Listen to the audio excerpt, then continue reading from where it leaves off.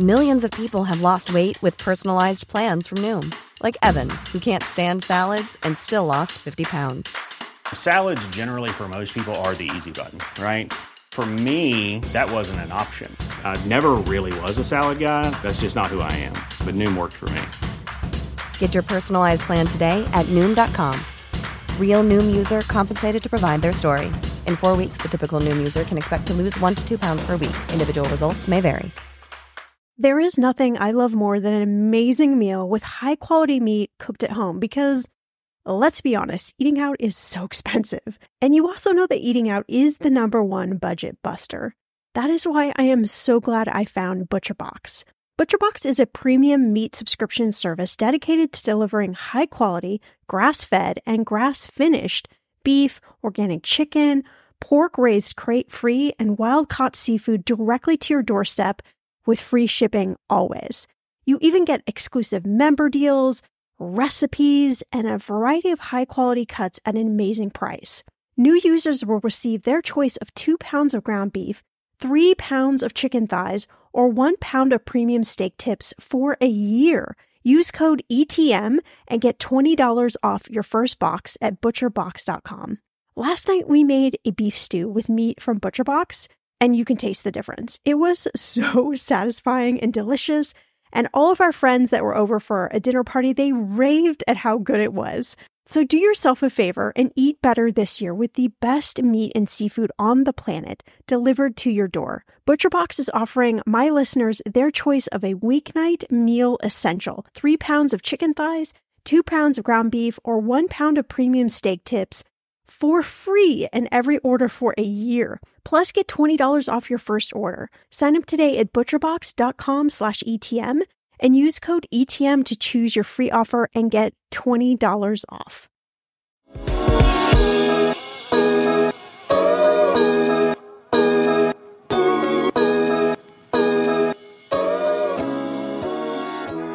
"2023. Wow, you have been a very interesting year. I don't know how you feel about 2023, but it has definitely thrown me for a loop in more ways than one. I don't think I was actually prepared for 2023. Hopefully your 2023 has gone a lot better than mine, but a lot of my friends, a lot of people in my circle are really echoing my sentiments. The 2023 has been quite a year. Well, I was so thrilled to be a guest on Jordan's podcast, Earn and Invest. If you have not listened to the Earn and Invest podcast, I highly suggest you check it out. I had the privilege of being on his recent episode where we talked about the 7 biggest financial headlines of 2023. And I just love this episode. It was myself, Jordan, and Joe Saul-Sehy from the Stacking Benjamins podcast that I thought, you know what, I want to bring you this full episode in its entirety. So with Jordan's permission, what you're going to hear is my episode with Jordan and Joe on the Earn and Invest podcast. And we're going to be talking about the 7 biggest financial headlines of 2023. So let's get into it.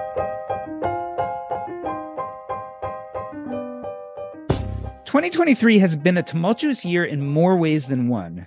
Still coming off the waves of the pandemic economy and trying to adjust to a virtual world where job security seems tenuous, we have been confronted by turmoil both economic and otherwise. Bank failures, Fed rate hikes, inflation, advanced worries about the next presidential election. The topics are various and have enthralled us all year long. Today, we take a look back. What are some of the biggest financial headlines of 2023? To help me with this weighty topic, we welcome Joe Saul-Sehy and Shauna Game. Shauna Game is a certified financial planner on a mission to revolutionize how millennials and really everyone thinks, acts, and feels about their finances. She's the host of the universally popular and top-ranked iTunes podcast, Everyone's Talking Money. Joe Saul-Sehy is the creator and co-owner of the Stacking Benjamins podcast, also known as the greatest money show on earth. He's the author of Stacked, Your Super Serious Guide to Modern Money Management. Joel and Shauna, welcome to Earn and Invest. Joe, we were kind of just joking before we got started that you had a long list. Was 2023 a particularly newsworthy year when it comes to personal finance? It felt for me a little monochrome for the most part. I don't know. I'm curious to see if Shauna thinks the same, but I felt like there were just a couple of themes that just kept rearing their ugly head over and over and over throughout the year. Different than most years when we've done these, Doc, when, we can say, hey, in January, this happened. And in April, we were surprised when this happened. It just felt like the same dragon kept coming back. Interesting, Shauna. Monochrome, what do you think? Was this a particularly varied year? Did it seem like Joe was saying that we just kind of kept hitting the same themes? Yeah, I think that was my takeaway from this year too, is like we kept hearing the same things over and over again. And I think a lot of listeners on my show kept sending in questions about the same things. Like, should I be worried about this again? This is happening again. And it almost, there was like a place of complacency at some, point in time. I mean, I know we'll probably talk about rate hikes. And I think, after a while, people were just like, okay, I mean, I guess here's another rate hike, so I would agree. I think it was kind of the same messages over and over and over again. Joe, that brings kind of a bigger question, the same as it ever was phenomena. I mean, it seems like year in, year out, we have these conversations. Are we just repeating ourselves over and over again? I think we need to, though, because I think it's the current stories that bring us back to the time proven truths, right? There's not that many new ideas in finance. And whenever there are, I've been doing this long enough, you guys have been doing this long enough that you kind of roll your eyes and somebody's like, oh no, this is the new thing, right? And then you're like, yeah, okay, whatever. And then the new thing's gone. I mean, we were joking with somebody last week about how long has it been since you've heard the phrase diamond hands? But a couple of years ago, that's all you heard was diamond hands, right? I don't even remember what that is anymore. I believe that was the whole GameStop Bitcoin time, all this. Yeah, to the moon. Yeah, to the moon. Taking it to the moon. People cashing their whole 401k and going to the moon. So Shauna, I've asked this a few times, but are we wasting our time then? I mean, we spend all this time talking about current events, and it seems like either the same things keep on coming up or this crazy stuff comes up and never rears its head again. Should we put our head in the sand and not pay attention? I mean, that would be certainly the easier way to do things, right? But I don't think that helps any of us. I think one of the things that I know that we all echo about money, one of the messages that we keep talking about is this idea that we have to talk about money. It's why I named my show what I named it. And so I think, talking about these current events, although they might seem like, okay, here we go again, we're talking about the same thing over and over again. I think it's just a good way to open the door to conversations about money and how people, figure out what they need to pay attention to and what is just kind of background noise, that's happening, because there is a lot of noise. We talk about money. There's a lot of trends and things that come and a lot of things that people should probably just put blindfolders on. But I think a lot of the things we'll talk about today are things we need to at least understand and have a frame of reference of how they impact us, day to day. Joe, I feel like, especially here on Earn and Invest, we tend to get really philosophical. One of the reasons I like talking about the current events is it allows us to take the philosophy and bring it towards modern day practice. It helps us get out of our heads and actually maybe discuss why this stuff is important to us today, not just philosophically kind of discussing where we should be mentally. Oh, no. What's funny is how often this occurs. We see something in the popular press and we go, oh, that's a great reminder of this long hidden truth, right? And I'll give you the first example. January 1st of this year, actor Jeremy Renner was in a horrific accident with a snowplow. And so when I went looking at like what happened in 2023, I forgot that was January 1st. So for people that don't know him, he's, one of the Avengers in the Marvel universe. He was famously in the Hurt Locker. I think he might have won the Academy Award. That movie won a lot of Academy Awards. So he's this great actor with a phenomenal career cut short, right. I mean, people could say he's at the peak of his career. And it's this reminder that we're not promised tomorrow, which, Doc, goes back to your philosophy point, right? We're not promised tomorrow. And then second, what's the insurance everybody needs, but nobody ever wants to buy? Disability coverage. Disability coverage is the one when I was a practicing financial planner, everybody's like, no, I'm a safe skier. Well, it's not about you, right? And then weird things happen. If you look into what happened with the snowplow accident, it was the weirdest, strangest thing that happened that derailed everything for him. And that was January 1st of last year. So Jeremy Renner did not make my list, but I am going to talk about what I believe were the 7 biggest financial stories / headlines of 2023. Headline 1, don't worry, your money is perfectly safe in the bank. You're laughing already. In 2023, we witnessed the 3 largest bank collapses in U.S. history. The rise of interest rates contributed to the fall of Silicon Valley Bank on March 10th and Signature Bank on March 12th. Depositors' faith in the banking system was shaken, and then the contagion spread as far as the EU, where Credit Suisse collapsed and was bought by competitor UBS Group on March 19th. The crisis left First Republic Bank tottering, and a fusion of $30 billion in April bought it some time, but it fell on May 1st and was sold to JP Morgan Chase in the second biggest bank failure in American history. Shauna, what do banks failing mean to your average consumer? What does that mean to you and I? Wow. I was thinking back to when you're just describing that. I was thinking back to when COVID came out, and they were saying it's going to be 2 weeks. Like, we're all going to shut down for 2 weeks, and then everything will be fine. And I remember thinking, like, there is no way here in the United States, like, we're going to shut down for 2 weeks. Like, this is not happening. And of course, we 10 all days know max. Yeah, right. We all know how that story unfolded. So, when you're talking about bank failures, I think, people, just average people, right? We put our money in our bank, and we expect that our money is going to be there. We don't even think about the process that happens behind the scenes of our money, or the fact that our money isn't even held in the bank, right? We could kind of go on and on about that. But I think for the average person, we don't question things like, is the money I put in my bank safe? Will it be there when I need it? And so I think headlines like this, it really kind of shakes the foundation of people's kind of core beliefs about, will my money be there? Am I making the right decisions? I get questions all the time about, what is the best safe bank for me to put my money in?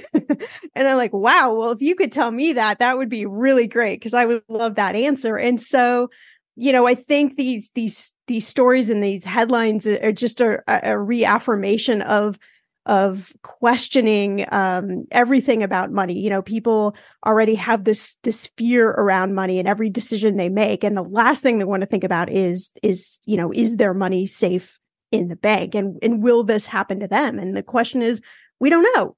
We don't know. I think that's what this showed, is we don't know, and we don't know the ripple effects that this will have. Well, and this is one of those times, I think, Shauna, where name brand actually mattered. When Silicon Valley Bank, if somebody went there because they just saw they had a great promotion or a great rate, and they didn't know the background of that bank, the type of businesses they were involved in, which is clearly around the run on that bank is who their primary customer was, then somebody could have had grandma's money swept up in this horrible debacle. It just reminds me very much, history repeats itself. That's where we started this whole conversation. I just remember when Robinhood came on the scene, and you look at all the mistakes Robinhood's made along the way. Robinhood continued to gain market share, and yet Robinhood, steal from the rich and give to the poor. It was steal from everybody and put the money in their pocket. And they were making mistakes that were either they didn't know how the hell stuff worked, or they were lying to us. And I don't want to believe either one of those. And yet we saw people still get sucked up in the Robinhood game, when clearly, even though Charles Schwab, not your buddy, Fidelity, not your buddy, Vanguard, not your buddy, just these name brand companies that have been around forever, that we know are names that we probably can trust much more than a Robinhood. I think what's interesting about the whole Robinhood phenomenon too is, and tying back to these banks, is there's this whole movement of just trying to buck the system and trying to buck everything that we know to, I don't know, maybe be true, or maybe be one of these kind of old guards that might be more trustworthy for your money. There's this just sort of undertone lately that just keeps kind of ramping up and up of like, no, we have to buck the system. There has to be something different. And actually, I don't think that's new. I mean, I think Robinhood's the new, but I think, when I was born, I'm sure my parents were out there looking for the new at that time, and their parents, who's got the better horse-drawn carriage at the time, or, whatever the hot new thing is. So let's talk about, Shauna, whether this should change consumer behavior, because I have to tell you, the viability of the bank was never something that I paid attention to. I was kind of like, is it close, right? Does it have the cheapest checking? Is it, are the cash machines and ATMs close enough that I can deposit? We're going back now, of course, 10, 15 years. But should we actually be saying, okay, forget all those factors. Is this bank viable when we're going to do our business? Yeah, I think, I'm a big proponent of always asking questions. And I think that, you're certainly within your realm of reason to ask those questions. And I think this, what Joe was talking about is, was trying to find the new, and is the new always as good as the old, kind of guard that has been around. But I think, it's really hard to answer that question, Jordan, because I don't know if we would ever get to the bottom as a consumer of, is this bank trustworthy? We don't have access to the information, and a lot of this information doesn't come out until it's too late, till something like this has happened. So I think, it's a good idea always to do an audit of, where is my money at? Do I feel comfortable with this? Have a little bit of a smell test, but I think it's really hard to make these decisions. Speaking of the new, that brings us to headline number 2. It's a bird. It's a train. No, it's just artificial intelligence here to save the day. In 2023, we have seen the rampant expansion of AI, which not only has driven our creative ventures, but has buoyed the stock market. The massive buzz around ChatGPT and similar forms of generative AI led companies to invest billions in the technology. Tech giants like Microsoft and Alphabet saw record stock gains as investors boarded the AI bandwagon. Perhaps the biggest winner, though, was chipmaker NVIDIA. In June, it became only the 7th U.S. company to be worth $1 trillion. Joe, how will AI affect the long-term market? Small question. Simple. Easy. In a few words, Joe. In a few words. I've got the answer to 87 questions and not that one. There's no way anybody knows where that thing ends. I mean, let's just look at what happened this year. Bill Gates said early in the year that this is the biggest thing to happen to computing since the GUI interface, right? Which, people that don't know what that is, that's the fact that you take your mouse and you can see all the little things on it. Like that made computing so much easier for so many people. And now your teenager can have a computer do all their homework, right? It's the very next phase of this. But look at how wide ranging it was. I mean, from the Hollywood strikes, largely a big part of that was around the role of AI in the next movie or TV series we watch. Sarah Silverman with a huge lawsuit because, protecting ChatGPT and other AIs using her voice to create automated jokes that are told with her voice. So does she own her voice? Is her voice public record? Like, who owns that? There was a guy in Germany in April, an editor of a German magazine, that ran a quote interview with Formula One driver Michael Schumacher, who's one of the best drivers of all time. Michael Schumacher, I believe, cannot speak. He had a horrible disability. I believe he cannot speak. The whole thing was made up by AI. And so the editor's sacked of this magazine. So we're seeing this is a much more transformative time in so many different fields than it's ever been. I mean, and we could even take AI to the next level. Look at what the auto unions were able to negotiate when it came to their working hours, mostly because of the effect of robots on building cars. So, this idea of universal income, the idea of what are we going to do in the future, the idea of how safe is your job and how do we stay ahead of the curve? Man, I don't know where we're headed. When you've got names like Steve Wozniak and even Elon Musk saying we probably need to take a break and slow down. And we had the whole board of OpenAI lose their position because their position was we need to slow down. And 700 of the employees of OpenAI voted, no, we don't want to slow down. We're going to keep this train going. It's crazy. I don't know where. I seriously think we're in an exciting / scary time when it comes to AI and our careers. Shauna, the big companies are investing in AI. Should we as individual investors, and how? Gosh, that's a really great question. I don't have the answer to. I think that it's like Joe was saying, like, we don't know where this train's going. We know it's fast moving. When you were you were talking about, the actor strike. I was just thinking about, I was recently listening to a new Beatles song that came out where they used AI for John Lennon's voice. And so I think, it's a really careful line that I don't think we know the boundary between the line yet of how we can use AI for the good and then how AI becomes something where it takes over our jobs. It takes over our voice. We could probably use AI right now to replicate all of our voices on this podcast. And so I think it's scary to think about what AI might replace. And I'm hoping that, a lot of the excitement over AI has maybe dwindled a little bit. I know a lot of people who, in my world, were using AI for everything, for writing things, for, everything from like creating menu planning and using AI for everything. And then saying like, wait a minute, I think maybe I want a little bit more human interaction in there. I want a little bit more control over things. So, I'm hoping that we kind of get to a place where there is that sweet spot and we know the boundaries between, but I just don't know how long that's going to take. I feel like the pushback on AI is definitely a real thing and a discussion that we're finally having, which has also led this year to a bigger discussion. I've never done so many episodes on burnout than I did this year.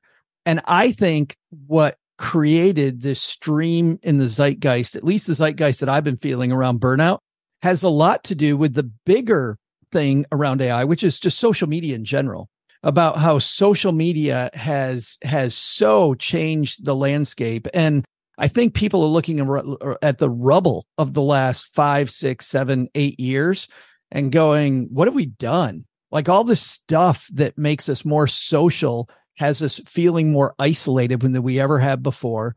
We're trying to go faster, which is why we're going slower. We're afraid of ourselves. We're afraid of other people. We're afraid of not being good enough, right? So we don't communicate. There's these huge implications, and I'm glad we're finally this year, I feel like, starting to pause and go, why am I so burnt out? What do I do with my day that creates that? And is AI going to actually make this any better?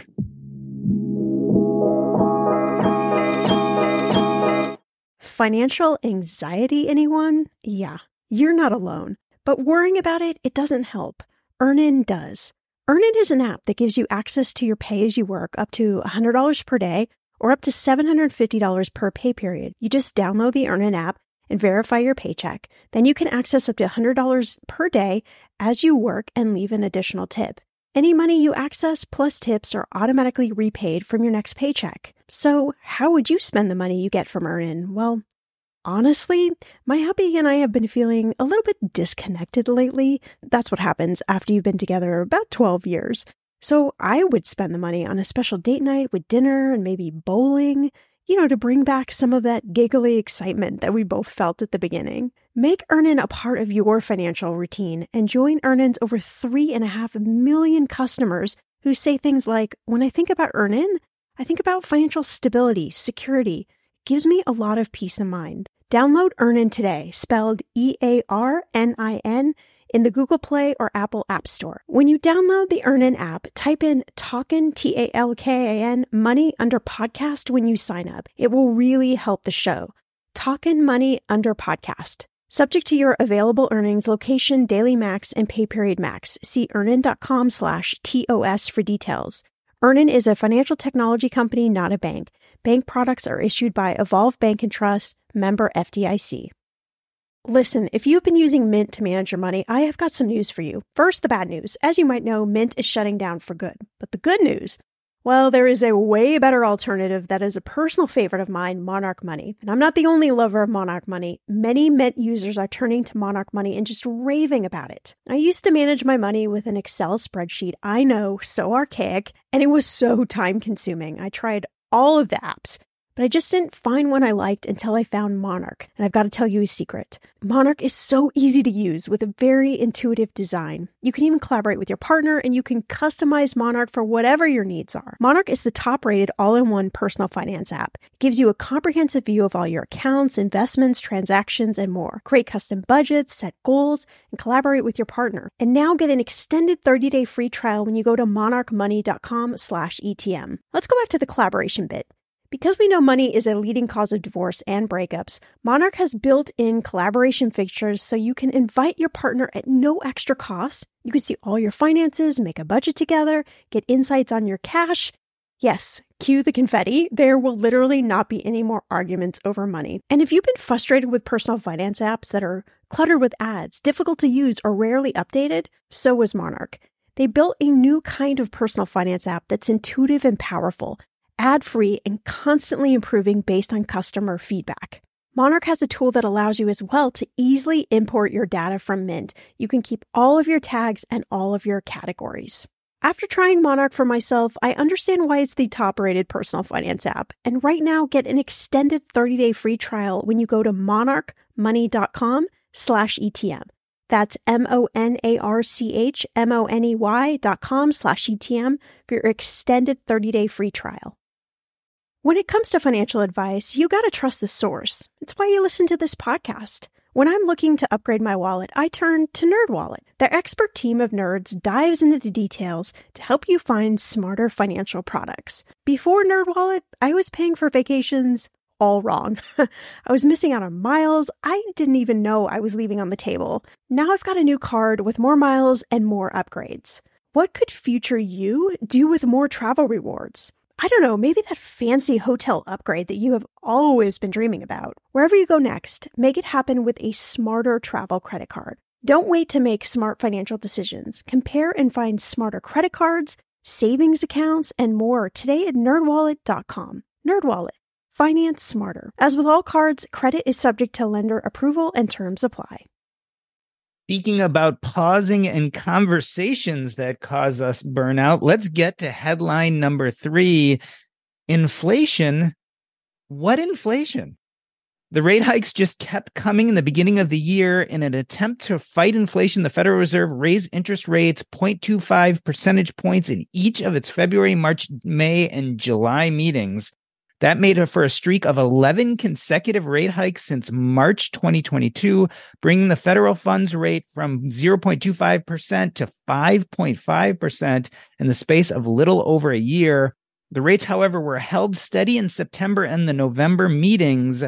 Could we see one more 25 basis point increase in December? Joe, another big question here. I know you're not an economist, but from where you sit, is the Fed doing a good job? I mean, is it doing the right thing? That's above my pay grade. I mean, I'm a personal finance guy, so deal with the facts the way they are, not the way you hope that they will be or, wish for. But I think the Fed has one mission, which is I'll take that back. I think the Fed has two missions: to look at the heating up of the economy and the job market. So looking at just those two things. So inflation and jobs. And the problem the Fed had, I believe, is, and this might be giving them the benefit of the doubt for jacking up things so quickly, which has created a tidal wave in a lot of different, maybe not anticipated ways, is that I think the pandemic created a bunch of conditions we haven't seen before. And so when you've got an economy that's as weird as it is, with job numbers as good as they were, like, those two things don't usually go together. Yeah. And now we've got high interest rates, and we still, in many sectors, have a pretty okay job market. Not wonderful, but not horrible. Yeah, it's not supposed to work that way. It isn't supposed to work that way at all. So we're in a different place.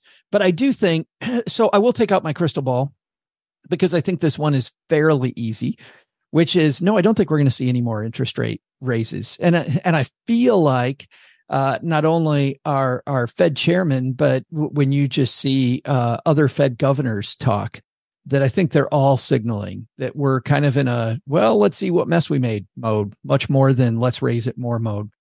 And I wish I knew what that meant. I mean, I wish I knew where we go. I don't know if bonds made your list, but we could talk about bonds as kind of an offshoot of this as well. Shauna, obviously none of us have a crystal ball, but I find myself feeling a little bit better about inflation lately. How are you feeling? You think that we've kind of passed the worst of at least our recent inflation woes? Or are you still questioning whether there's more to come? I think that if I pull out my crystal ball as well, I would actually agree with Joe. You know, I think that we're in this moment. Don't agree with Joe. That's no fun. What do you mean agree with Joe? I know, right? I know. I'll do Stop, it. Shauna. Keep going. Stop. I'll do it this one time. I'll do it this one time. I do think, you know, we're in this moment of kind of flex of, you know, we might have climbed the mountain peak and now everybody's kind of looking around to see the damage that might have been done. And, you know, can we go down the mountain peak without doing more damage? I was just reading an article this morning and I cannot quote who the economist was. I can't remember his name, but he had looked ahead and had seen that, or he was one of the first ones that predicted that we were kind of going to be at this, you know, 5.5% kind of Fed rate, and that mortgage rates were going to go up to about 8%, kind of peak there. And now he's saying his prediction is that, you know, we're going to see the rates decline in 2024. And he predicts we're going to get somewhere around like a 3%-ish rate, somewhere around there in 2024. But he did say that, you know, he thinks it's still going to be a little bit of a rocky road to get there because what you're both saying, we're kind of in uncharted territory. You know, things that were supposed to happen or correlate haven't really correlated the last few years. And so I think it's going to be interesting to see what's going to happen in 2024, but I really think we're going to see a little bit of a climb down that mountain. Looking at the credit card numbers, Shauna, I don't know how you feel about this, but looking at credit card numbers and we're seeing credit card balances climb. I think the average person doesn't get the inflation thing like that. Like they heard it on the news and they're still living their best life without thinking about the fact that I go to the grocery store and the effect of I'm spending $50 more on groceries than I was, 6 months ago. Like I feel like our spending patterns haven't changed nearly enough for the inflation that we've had. I think this high cost of living that a lot of us feel, we don't necessarily understand where it comes from, but we're still in kind of this place, I think, post-pandemic world where we're still like, you know, I want to go on the trips. I want to buy the things. I want to have the experiences, and I don't care what it costs me. I don't care if my credit card rates are higher. It doesn't have any feel, but then we feel the sting of it when we do go to get gas or we go to the grocery store or we try to buy something. But those two worlds aren't correlating for us. It's like I'm still going to do the things, even though I have this like immense pain when I go to the grocery store and it's $100 and I've gotten like 5 things. It sounds like we're talking about things that aren't working the way they're supposed to, right? The Fed rates are going up, and yet we're not seeing as much unemployment as we'd expect. Inflation is high, and yet we're not getting that negative pressure from people cutting down on their spending. Joe, you mentioned it very briefly, bonds, which did not make my list, but is true. It's also one of those things that isn't acting the way it's supposed to. What's going on there? I don't know, because as a safe place, I'll tell you, for a guy that's done this a long time, I've always had this love affair with Ginnie Mae's. I just always thought that Ginnie Mae is like that thing nobody ever looks at. So it was always a place where I could recommend, when I was a financial planner, I would recommend that people put money in Ginnie Mae's as kind of a safe second tier cash reserve. Holy crap, was that wrong? that was so bad in this economy. And I look at the bond market and I think it's this great reminder of, I saw a guy on Twitter last year talking about, you got to think long term. You got to look at NVIDIA and Microsoft. NVIDIA and Microsoft haven't been great long term. They've been great short term. Microsoft went through like a 14-year march of death where the stock did nothing for that whole time. They were like the Japanese economy. I mean, it was just absolutely such a horrible place to be. And NVIDIA, I remember when NVIDIA was like the laughing stock. Why are you investing in NVIDIA? Your kid, buying a bunch of video game contraptions. Is that why you're buying NVIDIA? So I think that even when it comes to something, Doc, as boring as bonds, like realizing that what you believe to be true and that it can never go bad in an asset class. We are back with Shauna Game. She is the host of the Everyone's Talking Money podcast, and Joe Saul-Sehy, who is the author of Stack, Your Super Serious Guide to Modern Money Management. And we are talking about the biggest headlines / financial news of 2023. And we are to headline number 4. Everything is good, right? According to the U.S. Treasury, the U.S. economy in 2023 outperformed expectations along 3 key dimensions: growing economic output, labor market resilience, and slowing inflation. Yet, when asked about the overall state of their personal finances, 34% of Americans said that they're either struggling or in crisis. Just over half of Americans, 51%, said that they were having difficulty paying their bills in the past 3 months, and 42% said the same thing about paying for food. Joe, why the disconnect? It's like everything's great and everything's horrible at the same time. I think it's what Shauna and I were talking about earlier, which is that we still haven't seen the fallout. You know, the fallout that I've seen so far was what I mentioned earlier about burnout being in the zeitgeist. You got a lot of people running 1,000 miles an hour, and they need to keep going because their financial picture, they feel like, depends on it. The pace of work depends on it. And yet we're figuring out that we can't. But I don't think we've figured it out yet. I think this is a 2024 story that we see the other shoe begin to drop. You know, it's funny. We had the Great Resignation at first, where people said, you know, forget this crappy boss. Forget this person treating me like crap. And I felt like that was a great movement because it taught employers that, no, maybe you do need to treat your people better. So I did feel like there was this movement when you look at employment blogs among employers to try to treat employees better, to do more for their employees. And yet it's a bigger thing than even that. It's the pace of our life. It's all the encroachment. It's the amount of time we're spending, you know, flipping through TikTok videos, doing all the stuff that doesn't line up with our values. I feel like this is part one of a longer narrative that's playing out. John, are we in the midst of a good economy or a bad economy? Because I just don't know. I don't know either. I think this is what we're talking about, where things are just not lining up. It's funny. The last week I had 2 friends kind of call me in a panic about they just got laid off from their job, and they, you know, were sure that their job was secure. They'd been with these, you know, big companies for years and years and years, and it just kind of came out of the blue. And they both said to me in, you know, very similar words, I don't understand because everything seems to be going so well in the economy. Mm. And I just thought that was really interesting. And I started talking about a lot of the things that we're talking about now, sort of these big stories that will come out of 2023. And they said, well, yeah, but I don't really understand how any of that impacted me and my job. Like, how is that, you know, lining up with me getting laid off? And so I think a lot of what Joe's saying too is like, we're maybe at another moment of kind of a you know, Control-Alt-Delete sort of reset, where we're now reshuffling through things, through our values, you know, what, you know, thinking about our money, what do we want it to do for us? We're kind of at this place again where things are getting shuffled up, and, you know, we don't know how to think or how to, you know, what to do about that.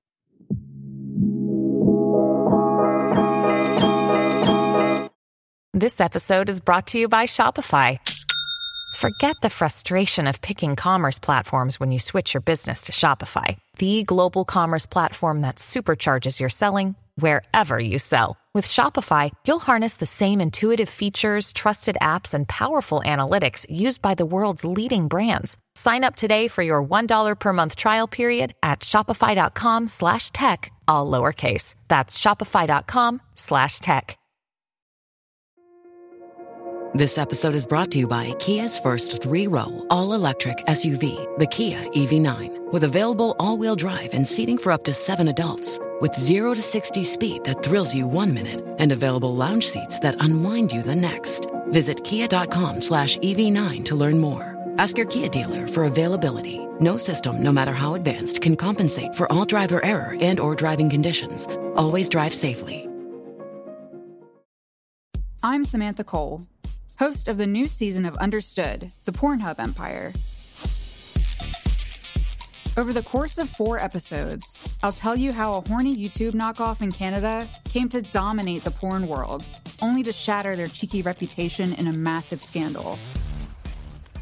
The Pornhub Empire is a new season of Understood from the CBC.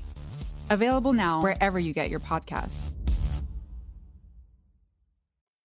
Joe, it really brings us to headline 5, which is recession. Are we there yet? I mean, we've already talked about the Fed rate hikes and inflation, but it's also notable that U.S. existing home sales dropped to a 13-year low in August, and rising credit card debt and delinquencies could be additional red flags that a slowdown in consumer spending may be right around the corner.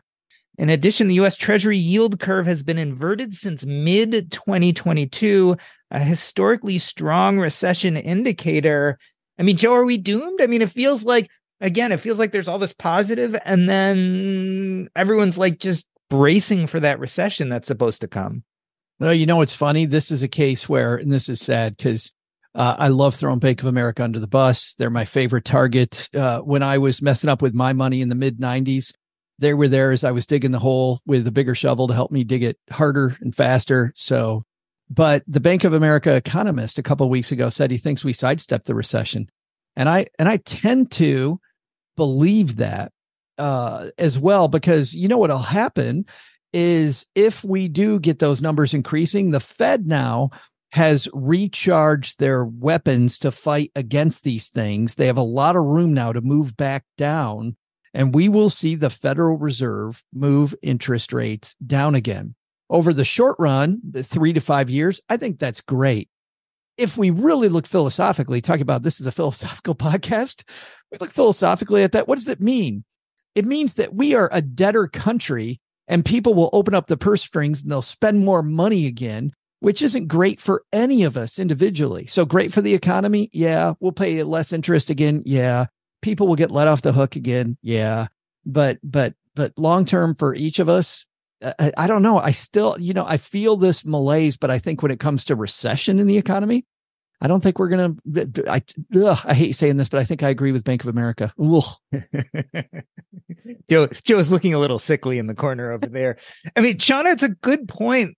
What it starts to look like, especially as Joe talks about this debtor economy, is the people who have money, who are wealthy, who have lots of assets and equities are really going to do well. Whereas the people who are kind of using that debt to subsist, it makes you wonder if we're going in the right direction. Is dropping the interest rates long-term good for everybody? It's certainly good for the short-term economy. And I would argue it's good for those of us who have lots of assets invested.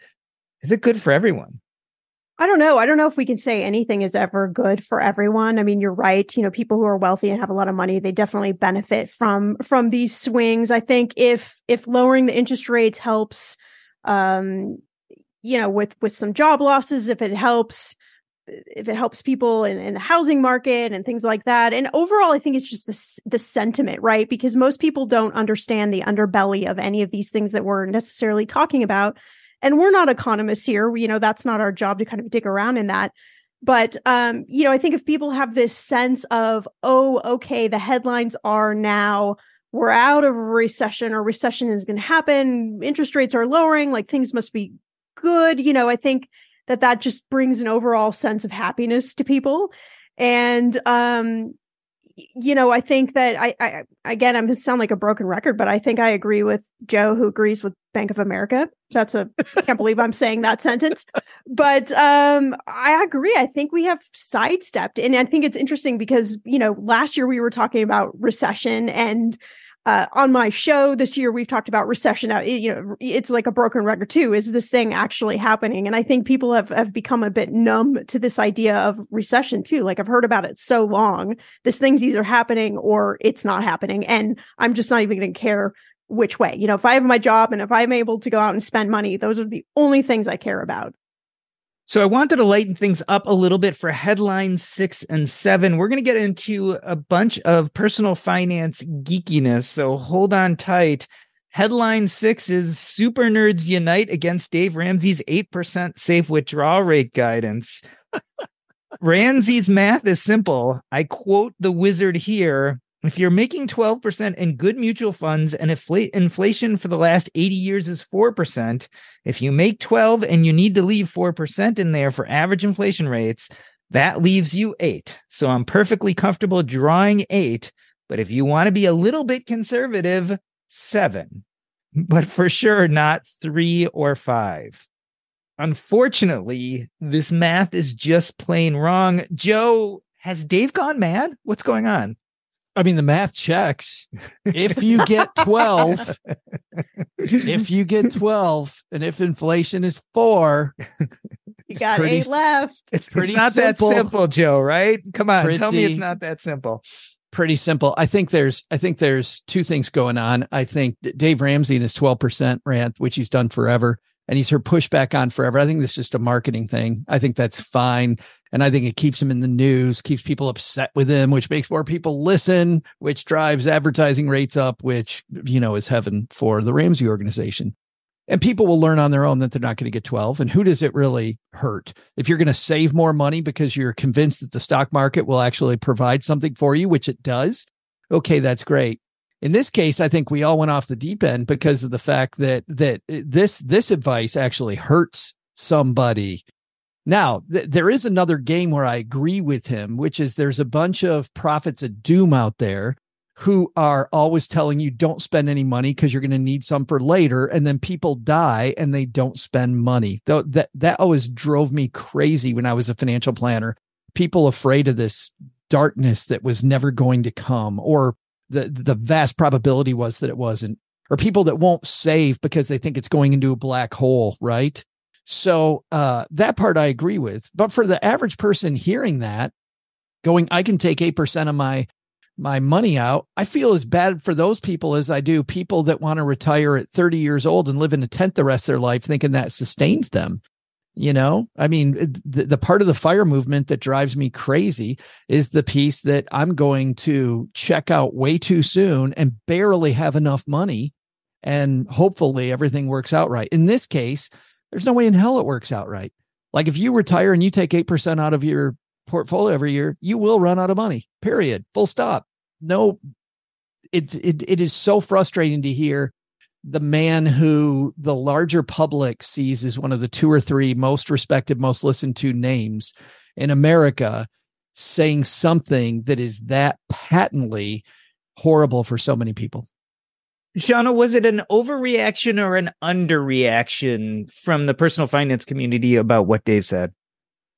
I certainly don't think it was an underreaction. I mean, like Joe said, we've heard this over and over again. This, the numbers that he quotes, these are not new numbers. They're, it's almost like, you expect him to say, crazy stuff. This is what you expect. And I agree. This is his marketing machine. This is how it works. This is what keeps him in a headline. And so it's kind of a double-edged sword because here we are talking about him.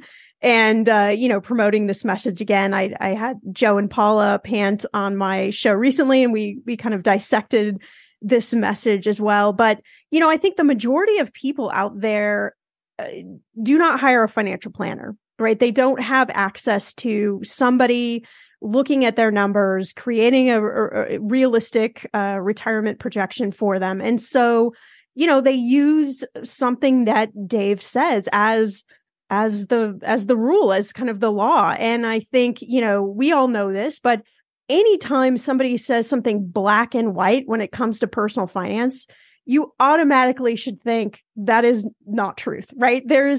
Personal finance exists in gray area. This is, it's very personal. It's unique to each person. And so blanketing a statement like that, I think it's very dangerous because there are a lot of people out there that are just going to kind of rest on that laurel and, not question it. This is what's frustrating for me. We all went crazy. We all had positions. We all talked about it. It's still our little tiny fishbowl. There's still, when you take a look at all the people listening to financial content in the United States, 330 some million people in the United States, there's maybe 12 to 20 million people listening to financial stuff.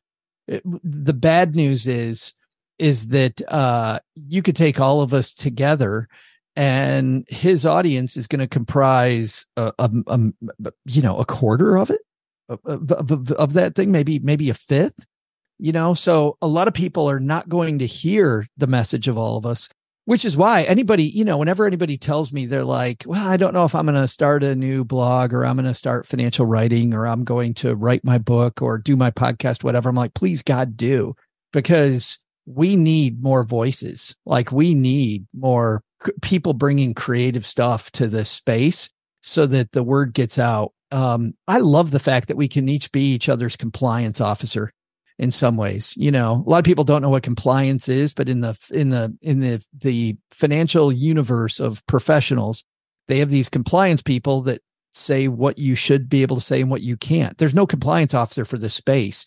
So I felt like in this case, we were all Dave's compliance officer, but different than my compliance officer when I was a financial planner who would just completely throttle me. I feel like we still didn't throttle the Dave monster. Like, there's going to be another one. He's going to do this again. Do people care though? Do they care though? That's my, I think my takeaway is I don't think it matters to most people who listen to him, who are loyal followers. For some reason, they love the way he does things. They love the way he, criticizes people. They love the headlines. There's a guy named Michael McQueen, a wonderful Australian speaker who has a new book coming out called Mindstruck that I've been happy that I've been able to preview. And Michael says that part of the problem, getting back to social media, is that we don't have a growth mindset. We make a decision right away, often based on our gut and the people who were around, what our identity is. So if I am a, quote, Dave Ramsey follower, and Dave says something and you question that thing, we're not going to question the logic. We're going to question, why the hell are you questioning Dave Ramsey? Exactly. Which is what social media has taught us to do. We're increasingly on these stupid, I'm going to call them football teams or these sports teams. Instead of it being our life and we're thinking about ideas, I'm on team this or team that, and whatever that team believes, I'm going to take this ridiculous position. And it's so frustrating to see that so many of us, to use Michael McQueen's phrase from his new book, so many of us are mind stuck because we feel this need to defend our position rather than to think, where could I be wrong? Speaking of defending your position, I'm going to give you, Joe, and also Sean, a chance to tell us what you think the biggest headline was of 2023. But before that, we should get to headline 7.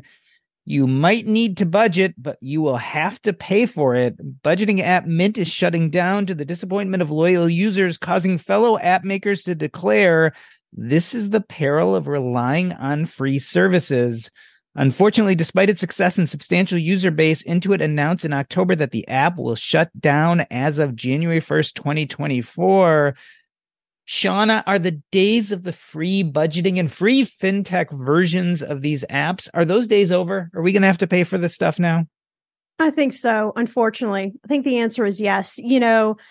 I love that a lot of us out there are talking about how you can do budgeting in a free way, right? How you can create your own, how you can create an easy system without having to use an app. But I think that, it was interesting. I read an article that said, that one of the reasons why Mint was okay going away was they were saying that, not a lot of people these days are using budgeting apps. So they didn't even think it was, worthy of them to keep Mint going. Of course, I know it's probably not that simple. And I would be really interested in seeing those data points. I had a lot of people kind of up in arms emailing me about what do they do? Where do they go now? What happens to their data and all this kind of information that they've had, stored in Mint for years. And I know a lot of the paid apps now are kind of, scrambling to make sure that customers have a way to import data, of course, at a price, right? I think it's just, unfortunately, this is the kind of the world, we're in. I mean, I cut my cable years ago, right, to use all the different, streaming apps. And now I'm paying way more if I had just kept my cable, and I'm sort of over here just like laughing at myself.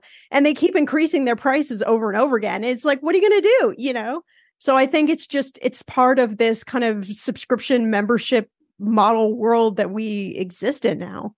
Wouldn't it be cool, Sean, if somebody bundled all those apps together so you could watch them all in one like platform? Wouldn't that be? That'd be amazing. Man, somebody ever thought of that? Fantastic. That'd be so wild. What I love about paid apps, what I love about it is that my problem with Mint was every time that I would click on Mint, I was being marketed. So I was not Mint's, I wasn't using the product as much as I was being used as a way Marketing, for them to, generate revenue. So when I pay, I should then have a big right to complain if I'm being used as marketing. And I should, back to Shauna, loving asking questions. That's one of the first questions is, what are you doing with my information? How else are you making money? What I like about some of these, the paid apps, or most of the paid apps out there, is that I know that they're being paid. I know how they're being paid, and I can see the direct result of that. The second thing I like is that this was a big aha for me that I had in my late 20s, because I used to love free stuff. And I realized when I would use free products, I would never fully use them. I would never fully embrace them. I felt like they could be a buffet. I could use the piece that I liked, I didn't like. When I pay for stuff, I feel compelled that I have to use it because I paid for it, right? Or I let it go. So what I love about paying for an app is it puts some of my money behind my actions, that I will use this on an ongoing basis. Well, those were my top 7 financial headlines. Shauna, what did we miss? Anything on your list we didn't talk about? Yeah, I would say, the student loan forgiveness, kind of being wiped away. And we've got now the, payment pause has ended. And I think a lot of people are looking at their student loans and, back to that, like, very strong pay point of, I can't believe that I'm in the mess that I'm in. I got an education and, now I have this massive payment, or, I have to now figure out kind of these new plans and what new plan I need to be on. But I think, what I'm hearing from a lot of my community is back in the place of, even if they're on a payment plan where they have a low monthly payment, it's that pain that they're feeling again from having the student loans, from not being forgiven, and from, kind of looking forward to their future and thinking about, how do I balance these massive student loans with the other money goals I have, let alone saving for retirement. And I think it's just become kind of an overwhelming place again that, most people were able to escape a little bit the last couple of years. Well, and who thought that would happen at the same time the interest rates are notching up, right? You've got inflation going up at the same. It was totally the perfect storm. And I feel like while we did see debt levels go down a lot, and a lot of people did very responsible things with their money during the pandemic, which I totally cheered. I have more faith in humanity during the pandemic and seeing what a lot of people are doing with their money than I think I've ever had my entire life. But I still think there was a percentage of the population, to quote comedian Brian Regan, who woke up and went, "Oh, the science project due tomorrow. I've had 4 months to work on it and I've done nothing." Right? We knew. I mean, that's my favorite way to do things, right? Right. We knew this day was coming for how long? It got delayed for how long? And so, well, like everybody else, when the Supreme Court told the administration, "Nope, we are moving forward and repayments are going to start," I groaned like everybody else did, because you knew that that was finally going to happen. It had to happen sooner or later. We had to be ready for it. Joe, other big headlines, either your favorites or ones we missed. There's well he had us a list of 100. How much time do we have, right? Well, let's talk about the big one, right? Okay. Which is that when hopefully, this is so fun. I had so much fun doing this last year. I had so much fun doing it this year. If we're sitting here this time next year talking about this, what we're talking about. The crazy election year, and the circus was wilder already with a year to go than it's ever. And I say this every election, it was wilder this time than it ever was. Here we have, let's talk about the two candidates that are winning. We've got on the Democrat side, even though he's not much older than the Republican frontrunner, every time he comes out, he looks like he's 190 years old, and he talks like he's 190 years old, and he loses his place. And you know what? Increasingly, when you look at presidents that left a big mark, it's to be whether you agree with what Joe Biden did or not, it's to be a voice, a speak pipe, to be this. And I watching that guy talk for the next 4 years, I can't figure out what Democrats are doing, not going, hey, Joe, maybe we've had enough. On the other side, the alternative. on the other side, we've got the biggest clown show going on with a dude who's being prosecuted in how many different courts? Like, and people don't care. Yeah, at least one of them has to be right? At least one of them has to be right. It is amazing. We saw at the end of my street, and this is not at all an endorsement, but at the end of my street, I live in a very conservative town on the border of Texas and Arkansas, traditionally very conservative area. I saw at the end of my street last week, somebody had a Nikki Haley for president sign. And I was like, oh my God, we have one person. We have one person who might be a little bit of a thinker. And that's not a Nikki Haley endorsement. That's just, we have these two people that are the front runners. And it's just, it's such a train wreck. And it means the next year, if you're not ready for the circus to come to town, you need to fortify yourself today, because it's going to get worse. Buckle up. Yeah, I think it's a great place to end this episode of warning about the circus coming into town, because it most got 18 more. Will. 18 more. Yeah, Joe, we don't got time for all 18 of those. I'm sorry. We didn't talk about Taylor Swift. She's a billionaire. Taylor Swift. She's a billionaire. Oh, wow. We all can't be as successful as Taylor Swift, but hopefully after listening to these at least 7 top financial stories, you will do better with your money. Thank you so much, John. Thank you so much, Joe and Shauna. Shauna, if people want to reach out to you or have questions, what's the easiest way to get in touch with you? You can find my show, Everyone's Talking Money, on any podcast player. You can also find me on Instagram at Shauna Game, and I would love to dive deeper into these topics with you. And Joe, if for any strange reason anyone wants to ask you questions or get in contact with you, what's the best way for them to do that? Hey, the number one thing on my list that happened this year was we created a real estate show called Stacking Deeds. It's a lot of fun with our buddy Crystal Hammond, and it's every Tuesday. If you're at all thinking about real estate investing, it's made for people that are just trying to get started. So head to Stacking Deeds wherever you're listening to Earn and Invest. So I think there were probably so many more financial headlines that we could talk about in 2023. We didn't talk about the women kind of taking over, right? Beyonce and Taylor Swift and this in the Barbie movie, and that sort of phenomenon that really women were holding up the economy this summer. I think that is definitely a big financial headline to talk about, because there's so many other things to dive into. I think that's what's so interesting about every single year is, although there are a lot of the same headlines over and over again, there's always something new. There's always something coming out of the weeds, if you will.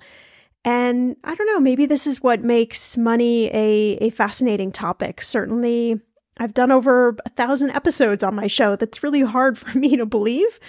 But there's always something else to talk about when it comes to money. So thanks for tuning in. I hope you enjoyed this special episode. It's always fun to bring somebody else's point of view on money to the show. So we're going to be doing a few more of these in the new year, in the upcoming months, bringing you some episodes that I'm actually a guest on, so we can explore these topics from a little different perspective.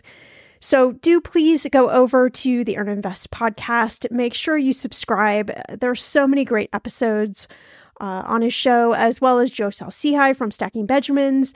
Just make it a whole, kind of cornucopia of money experts and money shows, because there's always more perspectives. And I think you can get a little bit of something from everybody's show, and it just makes your view of money, I think, that much wider, right? So I hope you enjoyed this episode, and I will see you back here in a few days for a brand new one.